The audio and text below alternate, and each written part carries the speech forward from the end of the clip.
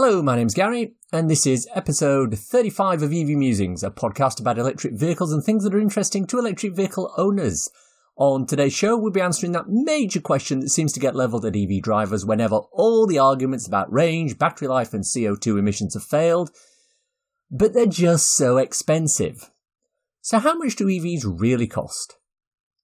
It's just me this week. Simon is rearranging his Lego Star Wars collection. Our feature topic today is around the price of EVs, and in this we're going to discuss the often quoted trope that EVs are more expensive than internal combustion engine cars. Before we start this, let me make sure you understand my position. If you cannot afford to buy an EV, then you cannot afford to buy an EV. If you want a dirt cheap, £500 old fossil-fueled rattler that'll run for a couple of years but get you to work, then there's probably no chance you're going to find an EV that's that cheap. But a £30,000 EV is cheaper than a £31,000 ICE car.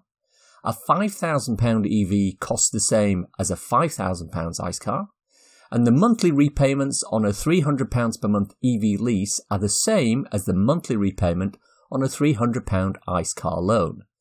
So that being said, are EVs more expensive than ICE cars?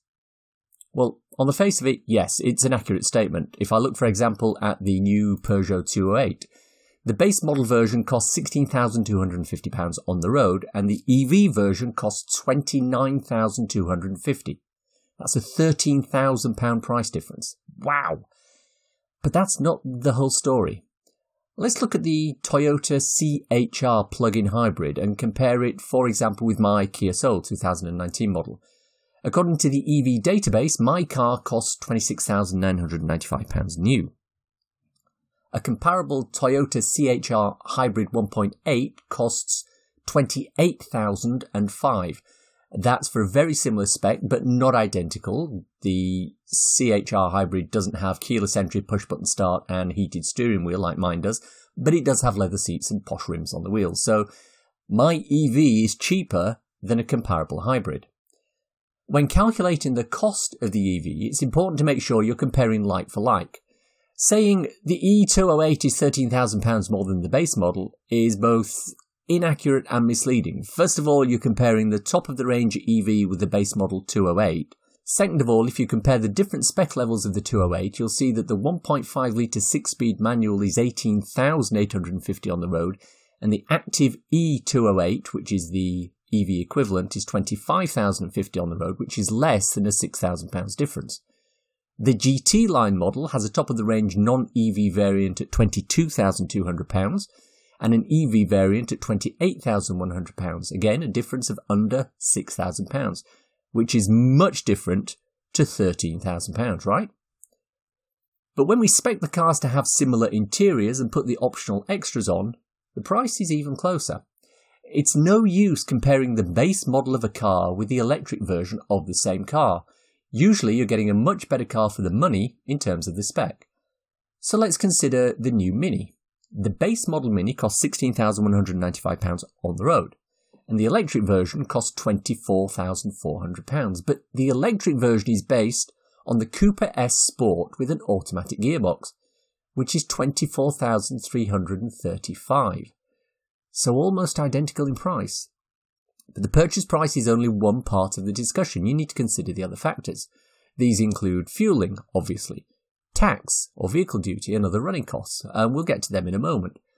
But first, it's also worth remembering that if all you're doing is looking at the cash price, you're actually looking at things the wrong way around.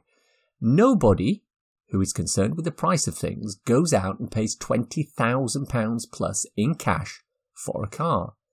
They finance it, either via a loan or a PCP or lease agreement. And that's where the money magic begins. If you factor in the monthly repayment along with the money you're saving on fuel tax and servicing, the price of an EV starts to become much more affordable. Let's look at the Toyota I mentioned earlier. Personally, I pay £290 per month on my lease, and that was zero deposit, 12,000 miles a year over 3 years. To finance the Toyota CHR Hybrid via the Toyota Finance function under the same conditions, I was quoted £404 per month. That's £114 more from Toyota per month. Now, I can buy a huge amount of electricity for that £114. In fact, it could power my car for almost 3 months. Now, obviously, the key difference here is that when I've paid off the Toyota loan, I end up with a car. A 3-year-old petrol-powered hybrid that will have depreciated by anything up to 40%. So I've lost £9,000 immediately. With the lease, I hand the car back and, for a similar cost per month, I get a brand new EV. Let's look at something a little bit more expensive, the Kia e-Niro. You can lease these now for £490 per month over 4 years with £500 down on 12,500 miles per annum. The Toyota Hybrid, as mentioned, is £404 per month. Fuel costs for your Toyota will be £3,130 per year for 12,500 miles, which is £260 a month. Electricity costs for your e-Niro will be between £156 and £937 per year, depending on where you charge and what your home electricity rate is. That equates to between £13 and £78 per month. On repayment and fuel alone, the Toyota will cost £664 per month, and the e-Niro will cost at most £560, but in reality it could be as little as £503 per month. On top of the payments for Toyota, you're also looking at vehicle excise duty and some servicing fees that wouldn't come for the e-Niro, oil changes for example. However, the e-Niro will need servicing under the terms of the lease, so that will need to be factored in. The e-Niro is a far superior car to the Toyota CHR in terms of spec and can do almost 300 miles on a single charge. So, are EVs more expensive than ICE cars? No. Of course, there are ICE cars that are cheaper than EVs. As already mentioned, the base Mini is £16,000. There isn't an EV on the market that comes close to that price. But it's also worth considering that there are literally hundreds of ICE cars that are more expensive than a good EV. The e-Niro we discussed above is £35,000 in the UK. That's cheaper than a large proportion of the BMW range, most Mercedes-Benz, most Audis above the A4 model. Hell, even the Ford Mondeo Hybrid Blue Eco is £35,960.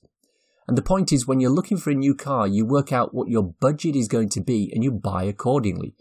If you can afford £60,000 for an Audi S6 Saloon, you can afford £52,000 for a top-spec Tesla Model 3.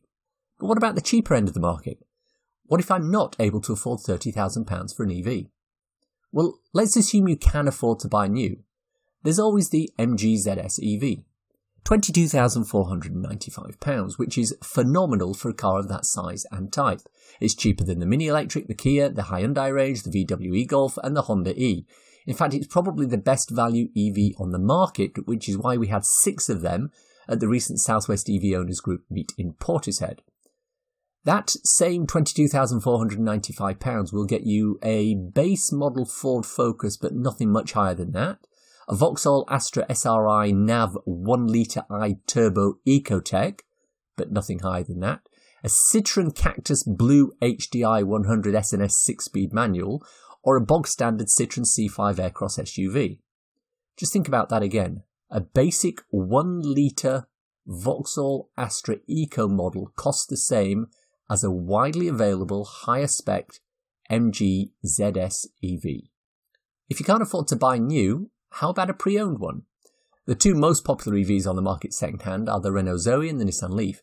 Both can be bought for reasonable money, but, and this is worth factoring into your calculations, both are appreciating in value. 30 kilowatt-hour Leafs that were £12,000 second-hand last year are now £13,000 second-hand this year, so the extra money's worth it. I also noted from famous EV car dealer Jonathan Porterfield from EcoCars that he was at an auction recently and he saw a Tesla Model 3 with 1,800 miles on the clock go for just £100 below list price, which is phenomenal for a second-hand car. So to summarise, I'll repeat what I said at the start of this segment. A £30,000 EV is cheaper than a £31,000 ICE car. A £5,000 EV costs the same as a £5,000 ICE car. And the monthly repayments on a £300 per month EV lease are the same as the monthly repayments on a £300 ICE car loan. It's also worth remembering that you need to factor in monthly running costs for your fossil fuel gobbler as well as the monthly repayment, and this gives you a clearer indication of what the actual costs are. So saying EVs are so expensive without clarifying what you mean is misleading and it does nobody any favours. Will there come a time when an EV will be available at the same price as a base model ICE car of the same range? Yes. But that's a couple of years away at the moment, according to experts. But it doesn't mean that you can't get a great EV, either new or second-hand, for a lot less than you think you would pay for one. It's time for a cool EV or renewable thing to share with you listeners. We've talked about ZapMap on here before. It's a great little app for identifying and navigating to chargers, but the ZapMap website also has a number of other EV-related pages, and one which caught my eye recently was the statistics page. They track all the charge points that are added to their service and display these figures for everyone to see. You can display chargers by location, by charger type, and by connector. There's also a display showing the number of chargers installed in a given time period. Did you know, for example, that there have been 539 new devices added to the ZapMap database over the last 30 days, and that's given us 868 new connectors. Yorkshire, the biggest county in England, has 5.4% of the installed chargers, and Wales, a complete country, only has 3.3%, whereas Scotland has 13.2%. Between 2013 and 2019, the number of rapid chargers went from 284 to 6,212, and between 2018 and 2019, the number of HPCs, high-powered chargers, went from 341 to 876. So don't let anybody tell you there are no chargers. And that's our show for today. Hope you enjoyed listening to it. If you want to contact us, I'm the real Gary C on Twitter, or use the EV Musings Twitter account, Musings EV.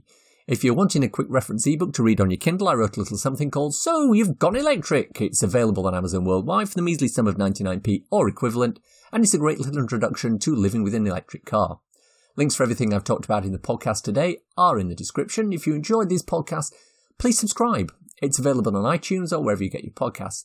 And leave a review, preferably 5-star, as it helps raise our visibility and extend our reach in search engines. Thanks for listening. Bye-bye.